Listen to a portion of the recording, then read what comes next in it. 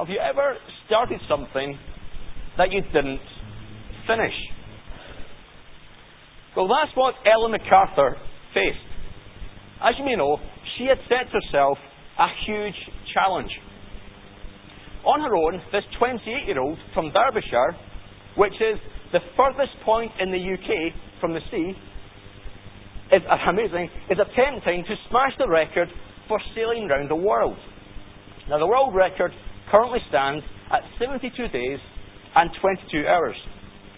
And it was going to be an incredible journey.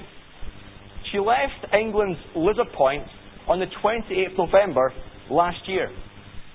Next, she would head down the Bay of Biscay, then onto the Doldrums, either side of the equator, then round Cape of Good Hope in South Africa, then round Cape Leeuwin in Australia, then round Cape Horn in South America, and then finally she would arrive back to the shores of Great Britain. And it sounds exhausting.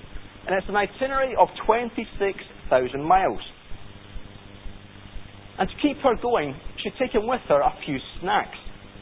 Along with freeze-dried meals, she took 72 muesli bars, 24 tubes of Weathers toffees, and 60 bars of chocolate.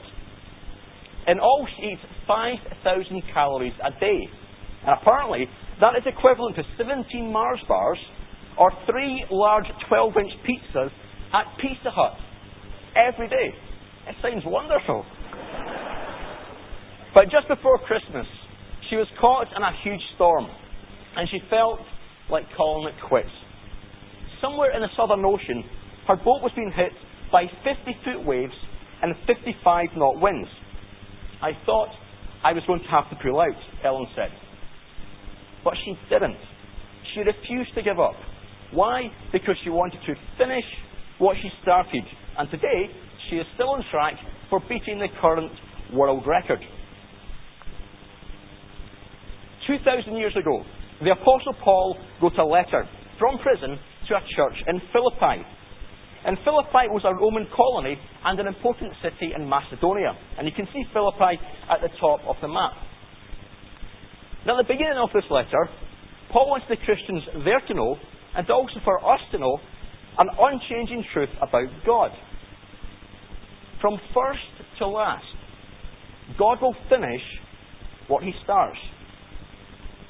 We can look at our lives, and sometimes we can get a bit discouraged, can't we? For example, C.S. Lewis wrote a book called The Screwtape Letters, and he describes Satan's strategy. He gets Christians to become so preoccupied with their failures, from then on, the battle is won. But if we let it, our past can hold us back from going forwards in our walk with God. Or maybe it's not so much being preoccupied with our failures as just being plain grumpy. Maybe we feel a bit like Victor Meldrew in One Foot in the Grave, who's not renowned for his patience, and it's a brilliant picture. And in Britain, we can get fairly grumpy about the weather. And apparently, the most miserable day of the most depressing month of the year is tomorrow. Just to encourage you, 24th of January. Psychologist Dr. Cliff Arnold from Cardiff University blamed miserable weather, mounting debt, the length of time since Christmas, and failed New Year's resolutions for this being the worst day of the year. So enjoy. But if you are a Christian, our primary attitude is not to be one of focusing on our failures or of being grumpy. Rather, it is one of being thankful, of living with a profound sense of joy. Why? Because God does not leave us as we are. He does not give up on us. The promise we find in the Bible is that from first to last, God will finish the work He began in you. And that means whatever our circumstances, good or bad, we can live with a profound sense of joy. William Barclay writes, "We are chosen for joy. However hard the Christian way, it is both in the travelling and in the goal, the way of joy." So let's read again Philippians chapter 1 and verses 3 to 6. And you'll find it on page number 1178 of the Pew Bibles. Before we do that, Let's come to God. Let's come to God in prayer. Let's pray. Father, we thank you for your word. We pray that by the power of the Holy Spirit, you would help us to understand and obey your word. In Jesus' name we pray. Amen. So Philippians chapter 1 and verse 3. I thank my God every time I remember you. In all my prayers for all of you, I always pray with joy because of your partnership in the gospel from the first day until now, being confident of this, that he who began a good work in you will carry it on to completion until the day of Christ Jesus. Right at the start, we see that Paul writes this letter with joy. And the key verse of this section, which sums up why Paul could write with such joy, is verse 6. Being confident of this, that he who began a good work in you will carry it on to completion until the day of Christ Jesus. And so we find here three reasons why every single Christian is able to rejoice. Firstly, we are to rejoice in what God has done. Verses 3 and 4. Now there are two things to notice about the work that God has done in a Christian's life. Firstly, it is a personal work. If someone was to ask me the question, why are you a Christian? I wonder what we would say. What is the first thing that comes to our minds? Well, that's the question John Stott seeks to answer in one of his books. It's a book entitled Why I Am a Christian. And here's what John Stott said. The ultimate reason he gives for why he is a Christian is due to what he describes as the hound of heaven, Jesus Christ. He writes, it is due to Jesus Christ himself, who pursued me relentlessly, even when I was running away from him in order to go my own way. And if it were not for the gracious pursuit of the hound of heaven, I would today be on the scrap heap of wasted and discarded lives. For John Stott, it was a personal encounter with Jesus Christ that transformed his whole life. And that's what Paul highlights here. In verses 3 and 4, we see that Paul is writing to people in a church from all different backgrounds, like Charlotte Chapel, who had each personally encountered Jesus Christ. And so Paul could write confidently, I thank my God every time I remember you. In all my prayers for all of you, I always pray with joy. When I was 18 years old, I thought I would go and see the world. I was going to be the next Michael Palin. And so I went to Australia, and I went hitchhiking across Nullarbor Desert. And it's all good experience for being an assistant pastor. And something I really enjoyed doing was camping out at Ayers Rock in the middle of the Australian desert, looking up at the sky at night and seeing the millions of stars. And it was an amazing sight. And just last week, our minds were baffled once again by the sheer awesomeness of the universe. The Huygens spacecraft sent us back some pictures of Titan, Saturn's moon, 800 million miles away. Now, it took 7 years to get there. But that's nothing. Apparently, our nearest star is about 24 trillion miles from the Earth. And you can see I've spoken to Emma Taylor since last Sunday night. And it can make us feel so small in this big universe. But think about it.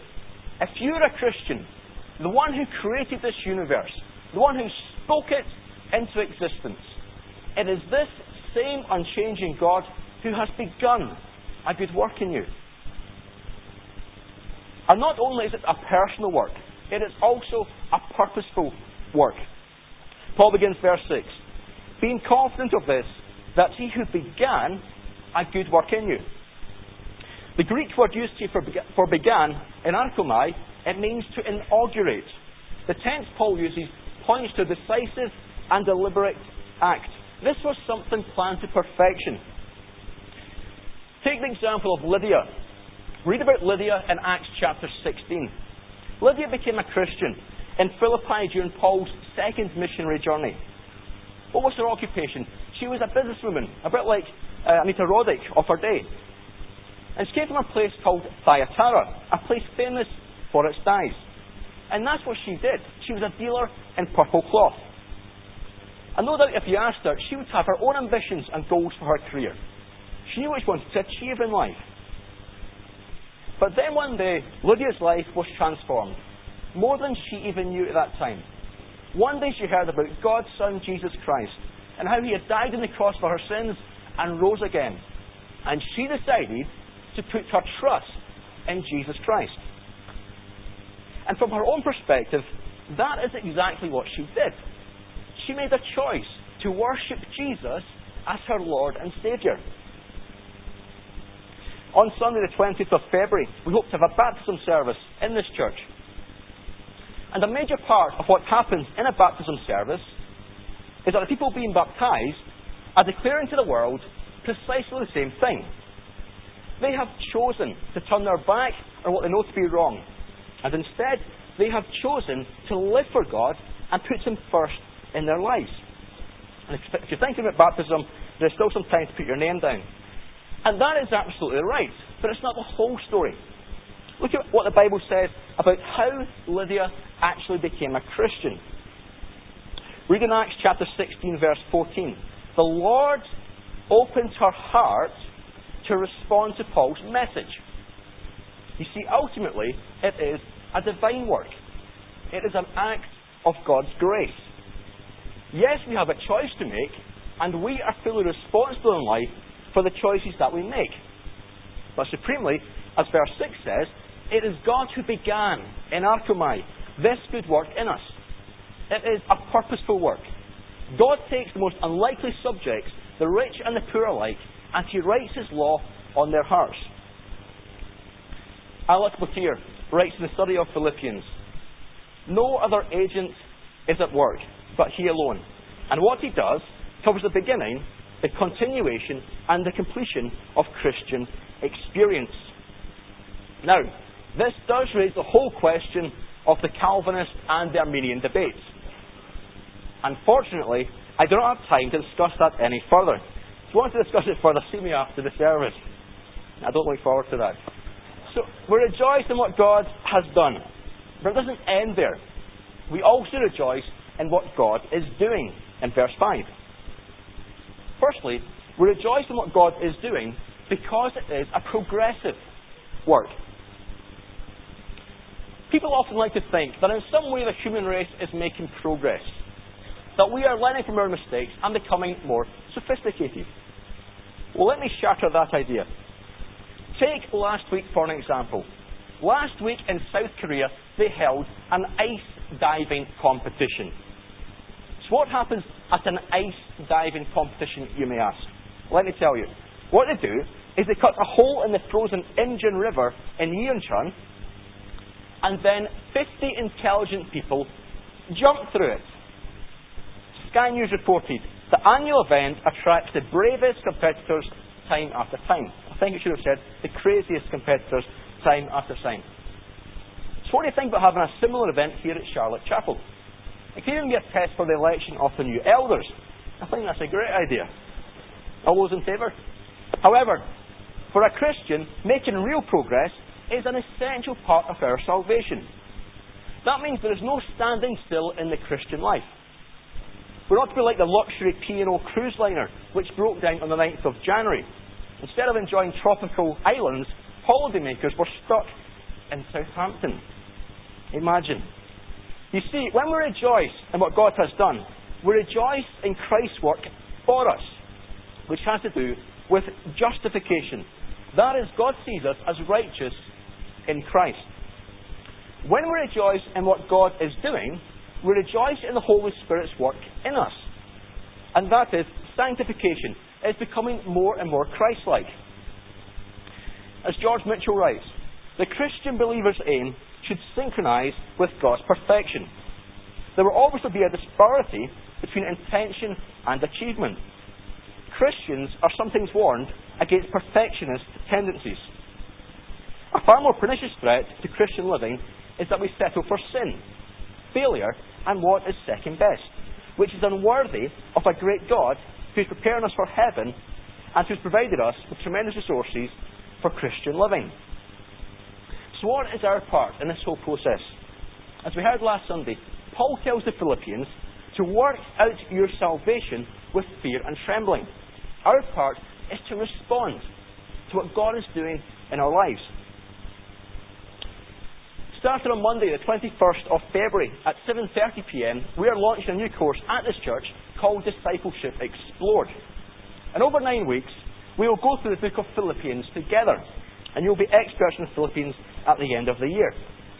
And the course is designed primarily for new Christians who want to go forward and progress in their walk with God. And so on this course, we'll be looking at why it is so important to spend time with God in prayer, reading the Bible, and serving in some way in our local church. We'll tell you more about this course and how you can be involved in the next few weeks. And secondly, we rejoice in what God is doing because it is a perceptible work. Paul wants the Christians at Philippi to have an assurance of their position in Christ. He wants them to rejoice in God's work in their lives. Why? Because it is a personal work, it is a purposeful work, and it is a progressive work. But he wants them to know something else as well. The work of God in a Christian's life is visible. People can see it. It is a perceptible work. On Thursday, George W. Bush was inaugurated as the President of the United States for another 4-year term. And he was watched by millions of people all over the world as he declared that he was eager and ready for the next 4 years. And up to 500,000 people were actually there to see this inauguration outside the Capitol building in Washington, D.C. itself. And so were 6,000 police and 7,000 military personnel. It was a highly visible security presence. And that's what the work of God is like in someone's life. People can see it. There is evidence of that work.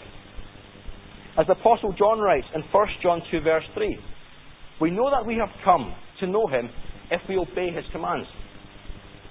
And that means if we are Christians, people should notice something different about us. It doesn't mean being weird. If you look at verse 5 of Philippians chapter 1, the way that God's work showed itself in the church at Philippi was through their partnership in the gospel. Now, the term partnership is commonly translated as fellowship in the New Testament. So what exactly does this word mean? Don Carson points out in his excellent book, Basics for Believers, that today, fellowship has come to mean something like warm friendship with believers. If you're going to have a coffee at a Christian's home, or in my case, a glass of water, or a Bovril, then people say, it's quite strange I know, then people say that you have enjoyed some fellowship. But Don Carson explains, that is not how the word was primarily understood in the first century, in Paul's day. In the first century world, the word fellowship had strong commercial overtones. True fellowship had to do with sharing a vision. For example, if John and Harry buy a boat and start a fishing business, they have entered into a fellowship, a partnership. Therefore, Don Carson writes, Christian fellowship, then, is self-sacrifice and conformity to the gospel. There may be overtones of warmth and intimacy, but the heart of the matter is this shared vision of what is of transcendental importance, a vision that calls forth our commitment. And that is how we demonstrate that God is working in our lives. We share a common vision to advance the gospel. We work in partnership to transform our world for Jesus Christ. So how do we apply this church situation here in Edinburgh? Well, we can pray, individually and also corporately as a church. And we can witness wherever God has placed us. For example, we can bring our friends, neighbours and colleagues to a guest service held here at this church every third Sunday evening. David Watson describes well the importance of evangelism for every Christian. This is what he says. Compared with evangelism, everything else happening in the church is like rearranging the furniture when the house is on fire. Show you this quote. And we can disciple new Christians. For example, you might want to get involved in some way with the Discipleship Explored course. And we can give financially to the work of the church as we share in this vision to transform our world for Christ. And we can encourage If we meet someone new at church, or someone new joins our fellowship group, we can go and speak to them. Or we can invite them over for lunch. At Saddleback Church in California, they have what they call a 3-minute rule. For the first 3 minutes after a service, you must go and speak to a stranger. That's a great idea. Frank Thielman writes in the NIV application commentary, Paul thanks God for the Philippians' partnership in the gospel, not only because of the practical assistance it provided for the advancement of the gospel, but also because it stands as a confirmation that God is at work in the lives of the Philippians. And so the question that we can all ask ourselves is, am I a partner in the work of the gospel here at Charlotte Chapel? Am I seeking to transform my world for Jesus Christ? So we rejoice in what God has done and in what God is doing. But there's a final stage. We rejoice in what God will do. Verse 6. God's work in us is a perfect work. Paul concludes verse 6. Being confident of this, that he who began a good work in you will carry it on to completion until the day of Christ Jesus. Let me give you two contrasting thoughts about the future. The first is from H.G. Wells, the famous British author. This is what H.G. Wells said about his life. The time has come for me to reorganize my life, my peace. I cry out. I cannot adjust my life to secure any fruitful peace.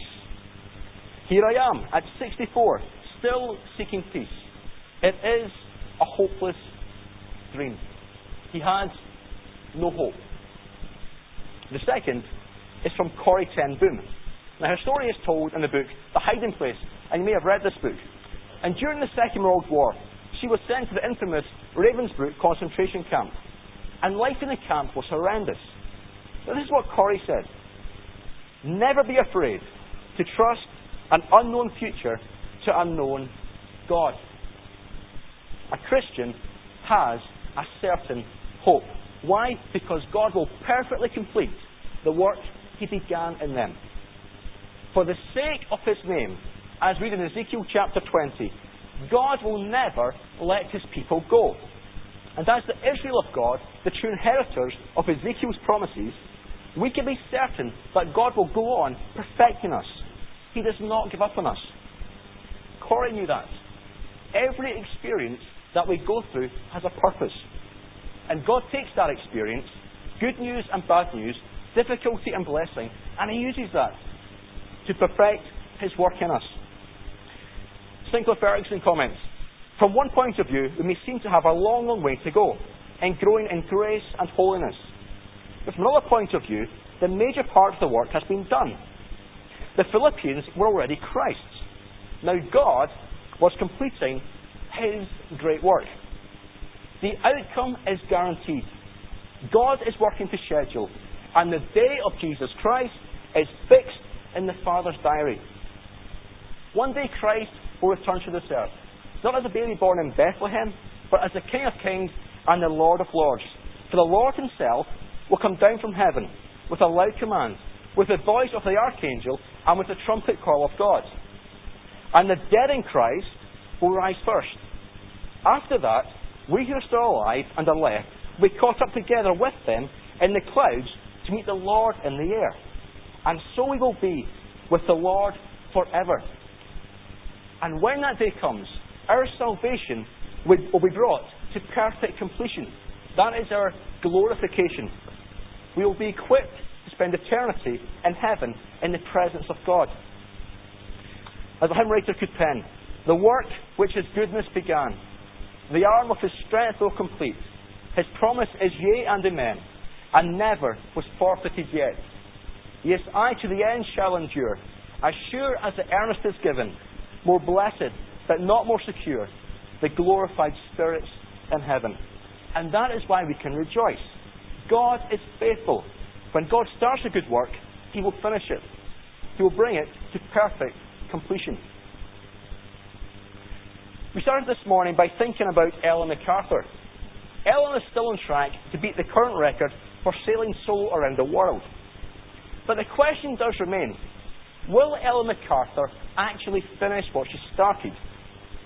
Now, the truth is, we don't know yet. It is still uncertain. Ella must arrive back in Britain on the 9th of February at 7:04 in the morning to break the world record. And I hope she does it. But it's not certain. However, there is something we can be absolutely certain of, beyond any doubt whatsoever. From first to last, God will finish the work He began in you. That is guaranteed. And that is why we can rejoice. Let's pray.